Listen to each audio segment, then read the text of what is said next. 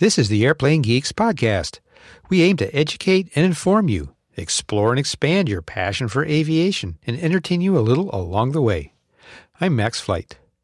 Now, as you know by now, we're on hiatus for the summer of 2023.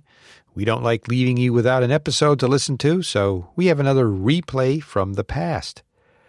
This time, it's Eileen Bjorkman from episode 618. That was published August 26th, 2020. Eileen is an author. She tells veterans' stories. She's also a speaker, and she's a retired U.S. Air Force colonel with over 700 hours of flying time as a flight test engineer in 25 different types of military aircraft. Those were primarily the F-4, F-16, C-130, and C-141. Eileen holds an air transport pilot rating. She's also a CFI with more than 2,000 hours of flying time. And she owns an aerobatic airplane, the Decathlon. Now, Eileen had just published her book titled Unforgotten in the Gulf of Tonkin, a story of the U.S. military's commitment to leave no one behind. And it tells the story of a U.S. Navy pilot named Willie Sharp. He had to eject from his F-8 fighter after being hit over North Vietnam. In addition to her books, Eileen has published many articles in technical journals. She has both MS and BS degrees in aeronautical engineering from the Air Force Institute of Technology in Ohio. She also has a BS in computer science from the University of Washington in Seattle. And also, she has a PhD in systems engineering from the George Washington University in Washington, D.C. Now, co-hosting for this interview were Max Trescott and David Vanderhoof, so you'll hear them. Also, along the way, Eileen mentions the name of a person that I would subsequently interview the following year. Now, I had no recollection of Eileen mentioning this individual's name, and so it's kind of fun to hear a familiar name when I re-listened to this interview. So, here's our conversation. Again, we're speaking with Eileen Bjorkman, and Eileen's new book is Unforgotten. That's right, Unforgotten in the Gulf of Tonkin, and the subtitle is A Story of the U.S. Military's Commitment to Leave No One Behind, which we can talk about the specifics of the story. But before we do that, Eileen, I'm kind of fascinated by the commitment to leave no one behind. I mean, certainly there are a number of folks that unfortunately were left behind, were not recovered over the years, over the different conflicts. But maybe tell us a little bit about this commitment. Is this something that's sort of a notable feature of the U.S. military? Do others kind of treat it the same way? Well, I think in terms of search and rescue, combat search and rescue, which isn't necessarily just picking up downed pilots. It could be something like a Jessica Lynch kind of scenario that we had back in, I think, the 2003 timeframe. But there is definitely a commitment on the U.S. military's part to try to rescue our people who get in trouble, behind enemy lines or near enemy lines. And a lot of other countries have that commitment as well, but our country really goes well beyond that. Like you said, there are a lot of people missing from prior conflicts, so obviously we haven't always been able to bring everybody home, get everybody back. There's actually still about 80,000 people, more than 80,000 people missing since World War II on. But we alone continue to search for those people. Now, not all those people are recoverable. Some of them are in situations where you're just never going to be able to find them. But in cases where they can be found, we have the DPAA, which is the Defense POW MIA accounting agency that works for the Pentagon. They every year go and investigate crash sites, and it's not just Air Force people, but it's predominantly pilots. It's crash sites where they know where there might be remains, and they spend many hours and many dollars every year going and searching for people. And then we've had recent, in the last couple of years, there have been like some boxes of remains that have been returned from North Korea, and and we, put the resources into trying to identify those folks. In fact, the DPAA actually spends a pretty significant amount of time tracking down relatives from people and getting DNA so that when they do get remains, if they have an idea of who it might belong to, they've already got a database of DNA to match to. Why do you think we have such a strong commitment to doing this? I'm not really sure. I talk about that a little bit in the book. I think some of it just has to do with this philosophy that we have in the United States that's kind of, we have kind of this redemptive philosophy, that we don't just give up on people. We're the country that gives people multiple chances often. You're often hearing about people who have a brand new start, in their 50s or something, and I think this idea of the lost sheep, there's the biblical story about the lost sheep that the shepherd kind of really puts the other 99 sheep at risk to go look for this one that got lost.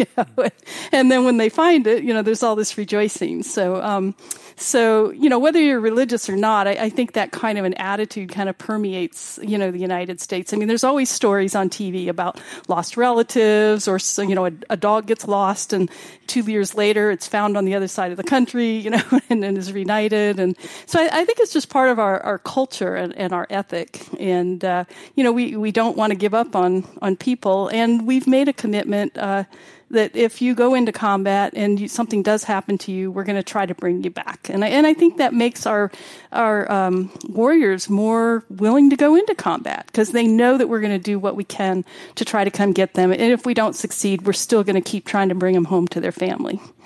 Yeah, I would think that, I've never been in the military myself, but I would think that for those pilots, for those soldiers who are in armed conflicts like that, just knowing that fact, just knowing that that's the culture to bring them back if the worst happens, I don't know. I think it would just give me a little bit of, I don't know, confidence, but it is just, a good feeling about what I was doing and what I was being asked to do.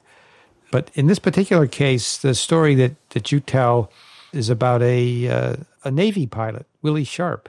Yes. So, yeah, he was shot down in the early days of the Vietnam conflict. So it was November 18th, 1965. And he was on a bombing mission over North Vietnam and got hit. And there had been some cloud cover on the ingress to the target. And so when he first got hit and started heading back towards the Gulf of Tonkin, he didn't know if he was, over land or over water. And obviously he wanted to get out over the water, because he had a much better chance of survival if that happened. So, and the thing that's interesting about this ejection wasn't just his story, but when he first got into trouble, there was a Navy destroyer in the Gulf that was monitoring all of the mission transmissions and providing air traffic control services, if you will. And when Willie first made his first call that he was in trouble, somebody started recording all of the radio transmissions. And of course, this was back in the days when we had the big reel-to-reel tape players, Yep. And so, but anyway, after everything was said and done, and he wound up actually going back to this ship that was recording the radio transmissions, and spent a couple days on the ship. And before he left, they presented him a copy of the tape.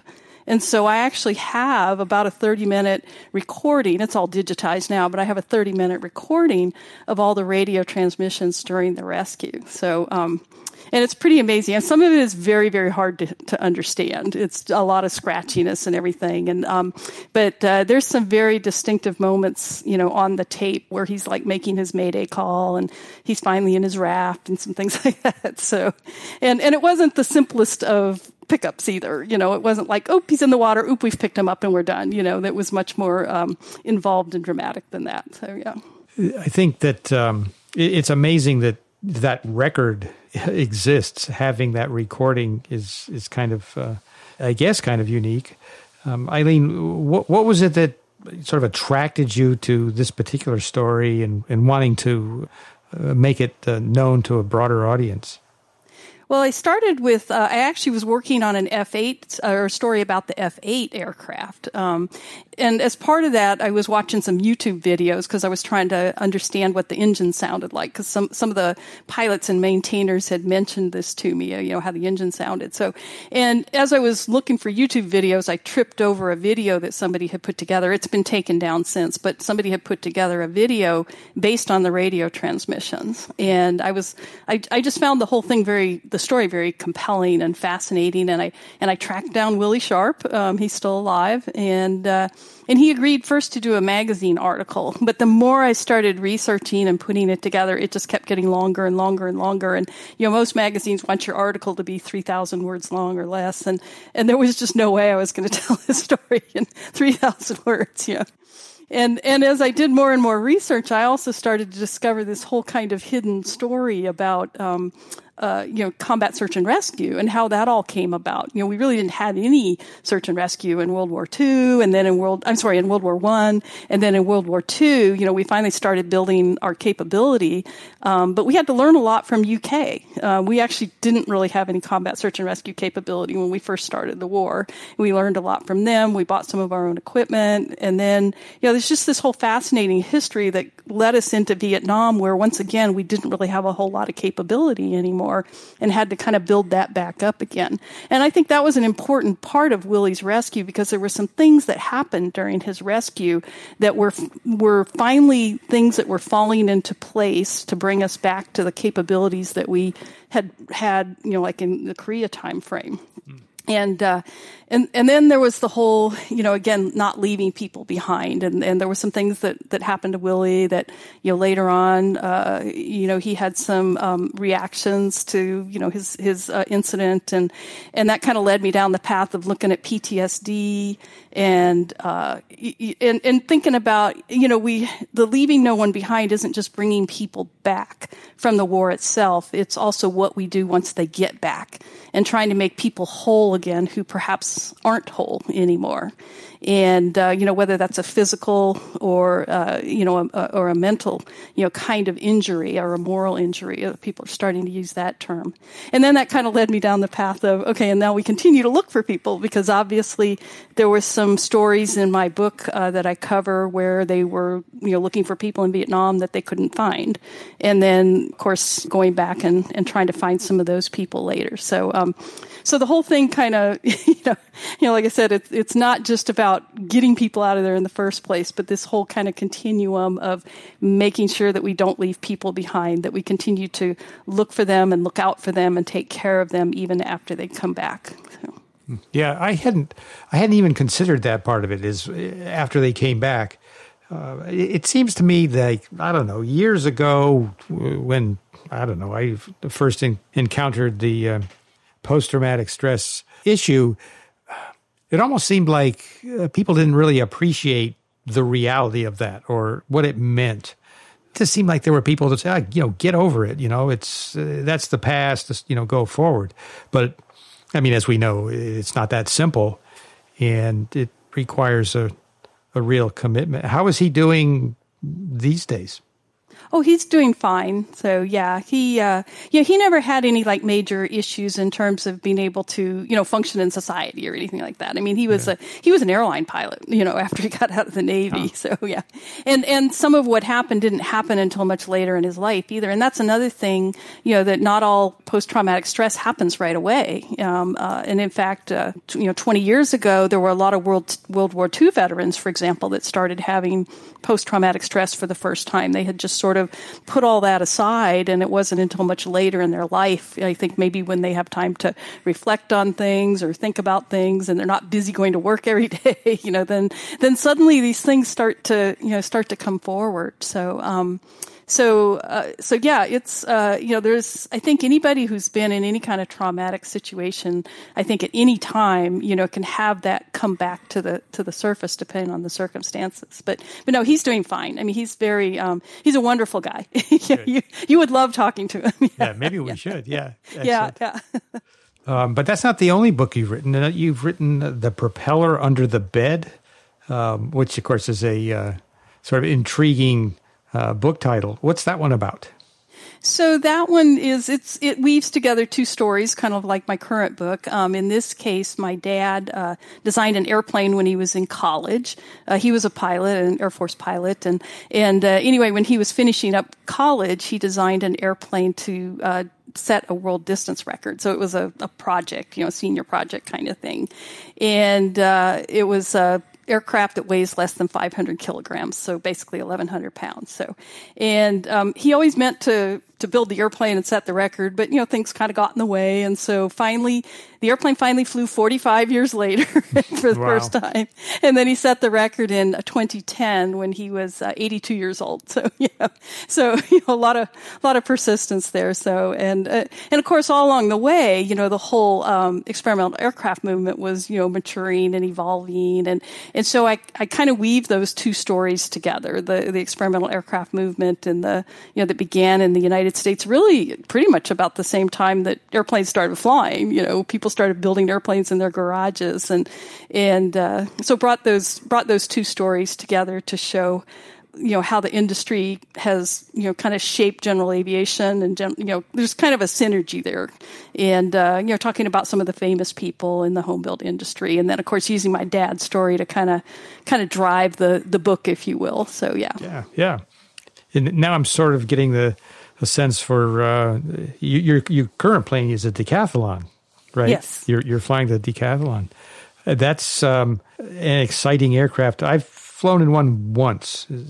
Just once, which was quite exciting. So you must really enjoy it. I do. I like flying tail draggers, and then most days when I go up, if the weather's good, I try to do at least a few loops and rolls. So yeah. Okay. Max, do you fly tail draggers? Yes, I've done some teaching in tail draggers in the past, but I've always believed in specialization. So fairly early in my flight construction career, I decided to specialize in the glass cockpits, and that's when I stopped teaching in the tail draggers. Yeah, do you miss that? I really enjoyed, kind of understanding all the dynamics to them and how all the forces are different there as you're taking off and landing. So yeah, I kind of like the fun mental challenge of it. And speaking of tail draggers, my experiment on Instagram where I got 100 and some odd people who liked the stupid A-10 picture with the shark's mouth. I put up a lovely picture of a yellow Piper Cub with someone sitting in the back of it waving at me the other day. And that's gotten more pictures, more likes than the A-10. So I really feel like there's good in the world again, because I was really concerned so yeah, tail draggers are everything. Two great airplanes. Yep. For sure. So Eileen, what does the future look like for you? You do some speaking engagements, I understand, although maybe that's not very active these days. Yeah, I had hoped to. I do a little bit of speaking. Most of my speaking to date has been, volunteer presentations like at Oshkosh. I've spoken pretty regularly at AirVenture every year for about the last 6, 7, 8 years about various topics. A lot of that's on hold, though. Like you said, I'm looking for more opportunities like this. Podcasts and Zoom. But there were several things that I had hoped to do, in conjunction with my book that are all on hold right now. So. But I do enjoy public speaking, and I've got a range of topics that I can talk about. Yeah, I hope Oshkosh, I hope Sun and Fun is able to return next year. That would be just, I don't know, devastating. I mean, it was devastating enough that both of those events were essentially lost for this year, for 2020. But I hope it's just a 1-year hiatus. I want to go to Aviation Nation or Aviation Nation. Aviation Nation. I want to see Edwards Air Show. Yeah, we're doing a I forget what they call it. It's kind of a combined event this year. So yeah. Well, you're doing a socially distanced drive-in air show, like something like that. Yeah, they're doing like some virtual events because a lot of military air shows is about outreach to the public, and so they're doing some virtual events. Where they will like talk to kids in schools and stuff like that. And then my understanding is they're planning to have some flyovers where I assume they'll take off from Edwards and kind of fly around the Antelope Valley. Yeah, you could make some good noises. Yeah, well, I mean that they've got enough aircraft that I'd actually pay attention to the flying stuff, not just the stuff on the ground. Yeah. When you get a B-2 and a B-1 and a 135 and KC-46 and all that other stuff that lives out at that lovely airport, that dry lake bed, it's kind of awesome. What was your most interesting flying experience at Edwards? Oh, wow. That would be really hard to say. I think one of the most fun flights, and this wasn't necessarily one flight, but multiple flights. We used to do spins in the A37 that we had at Test Pilot School. That airplane's long gone. So, but those flights were just, it was a real, if you remember the expression, e-ticket ride at Disney. That was an e-ticket ride. And I remember one flight in particular where we were up doing inverted spins and as soon as we rolled inverted, and the pilot kicked in the rudder, and I don't remember which direction we were spinning, but as soon as we entered the spin, both engines flamed out, and the cockpit just lit up like a Christmas tree. And I remember saying something like, "Ooh, flame out," or something, and I knew it wasn't dangerous because we would do these things right over the lake bed. We're right by the base. We can go back and land easily. And anyway, we do the spins. We do like 6 turns, recover, all that kind of stuff. And we have a chase airplane that's chasing us as we spin down. And anyway, we pull out at the bottom, and the pilot goes, "Oh, look, both engines failed." And I was like, "You just now noticed that?" So we turned towards the lake bed. He's telling the chase plane what's going on. We turned towards the lake bed, and fortunately, both of them restarted. But the thing that was really crazy about Edwards was, at most places, if something like that happened, you'd go home. But at Edwards, we were allowed to have one dual flame out and still climb back up and do it again. Those are the kinds of things that I really remember. Some of the crazy rules that we got to fly under that let us do things that you would never do in an operational aircraft. So I can't imagine flat spinning an A37, especially the ones that I know at Edwards that had all of the tanks underneath them. We actually had A37s for the Pennsylvania National Guard on my dad's apron, and that was one of my favorite airplanes. It was sort of a little mosquito, noisy little thing, but very cool. But yeah, I can imagine a red and white one inverted spinning. That's a lot of good for you. It was a lot of fun. Thanks. Eileen, I'm guessing you have quite a few more books in you. Have you given thought to maybe what's next in the queue? Yeah, I've got several ideas. The one I'm really hoping to write next is actually about the women of my generation who kicked down the doors for women to be able to fly combat aircraft. So, because that happened in 1993, and I think a lot of people have forgotten that. They don't realize, like, when I very first came in the Air Force, when I first graduated from high school, I couldn't even go to the Air Force Academy. That didn't start until 1976. And so, I think a lot of people have kind of forgotten that history. They're just so used to seeing people like Captain Beowulf, who flies the F-35 now. And they just think women have always been fighter pilots, And the Navy just graduated their first strike woman as a strike pilot. And that was, a couple weeks ago that she finally graduated flight school for strike. So there's still a long way to go. So, it's really kind of amazing that we have demonstration pilots that are women and Thunderbirds that are women, and there's still a long way to go. Yeah. In the case of the Navy, that was actually the first African-American female strike pilot. Right. So, yeah. So, but still amazing it took them that long to get there. So, yeah. Yeah. I was surprised that, when I saw that news, I was just kind of shocked that had just happened. Yeah. So at the base, maybe tell us a little bit, Eileen, about the role that you had there. So I've had several tours at Edwards. So back in the day when I was young and getting to fly airplanes, I was pretty much just a vanilla flight test engineer. And what does that mean exactly, a flight test engineer? Just for our listeners who may not be aware. Yeah, so it's not a pilot. You don't have to be a pilot to be a flight test engineer. My eyes weren't good enough to go to pilot training, so this was kind of the next best thing. Because again, back in the 80s, I couldn't fly in fighter aircraft as a woman, but test airplanes aren't fighter airplanes. They're not coded as fighter airplanes. So I was able to fly like in the back of F4s and F-16s and stuff. And a lot of my job would depend day to day, on the particular mission. Some days I was really just along to kind of capture pilot comments and make sure that we were doing all the right test points. I might write down some data, handheld data in case the data recording systems failed. I might write down times of significant events so we could go back and look at tapes and things like that. So other days I might be sitting in a control room. And other days I might be running an electronic warfare, a jamming pod. We'd be out flying. I'd be in a target airplane, and we'd be trying to jam an aircraft that was, doing the actual test. So again, it was a wide variety of things, and that was in the fighters. And then I also flew in larger I'm airplanes. so jealous. Yeah. I'm so jealous. God, what a career! What? I know. I used to think I can't believe they pay me to do this. Yeah. So yeah.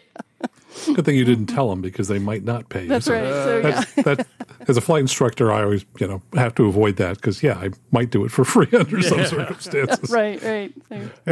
But what's interesting is the diversity of aircraft that you got to fly in your career. I mean, there's a breadth and depth there that a lot of people they go to flight school, T-37, T-38, F-16, and then they're out. You got to fly A-37s, and I'm sure you got into an A-7, C-130s, 140. It's just that breadth of aircraft is just so incredible, at least to me, being the military aviation junkie I am. Yeah, that's pretty typical for flight test engineers, test pilots, test navigators to fly in lots of different airplanes, because that's actually part of the training at the test pilot school is they bring in aircraft from all over the place so that you get many different experiences, so that when you go to work on a new airplane, you may have never flown that airplane or seen that airplane before, but you can kind of look at it and go, yeah, this looks kind of like a C-130. It's probably going to fly like a 130, but it's got these other characteristics, say from a C-17 that I might expect it to have, and so that when you get into an airplane, it's almost instantly familiar. Yeah, what a career! Yeah, fascinating. All right, well, Eileen, again, want to thank you for coming on the show. Really appreciate it. Good luck with the book. We'll have links in the show notes, of course, for you listening. Eileen's website where you can find the book. And again, thank you. Thank you very much for having me on. I really enjoyed it. You can visit Eileen's webpage. That's eileenbjorkman.com for more about her books and publications and her blog. And Bjorkman is spelled Bjorkman. Put Eileen in front of that, .com at the end, and you've got it. Now, the book that she mentioned in the interview towards the end that she was working on at the time, well, that's now titled The Fly Girls Revolt.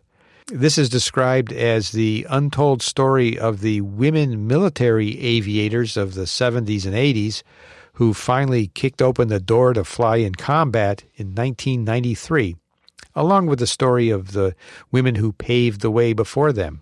So look for that, The Fly Girls Revolt. And did you catch the name Eileen mentioned?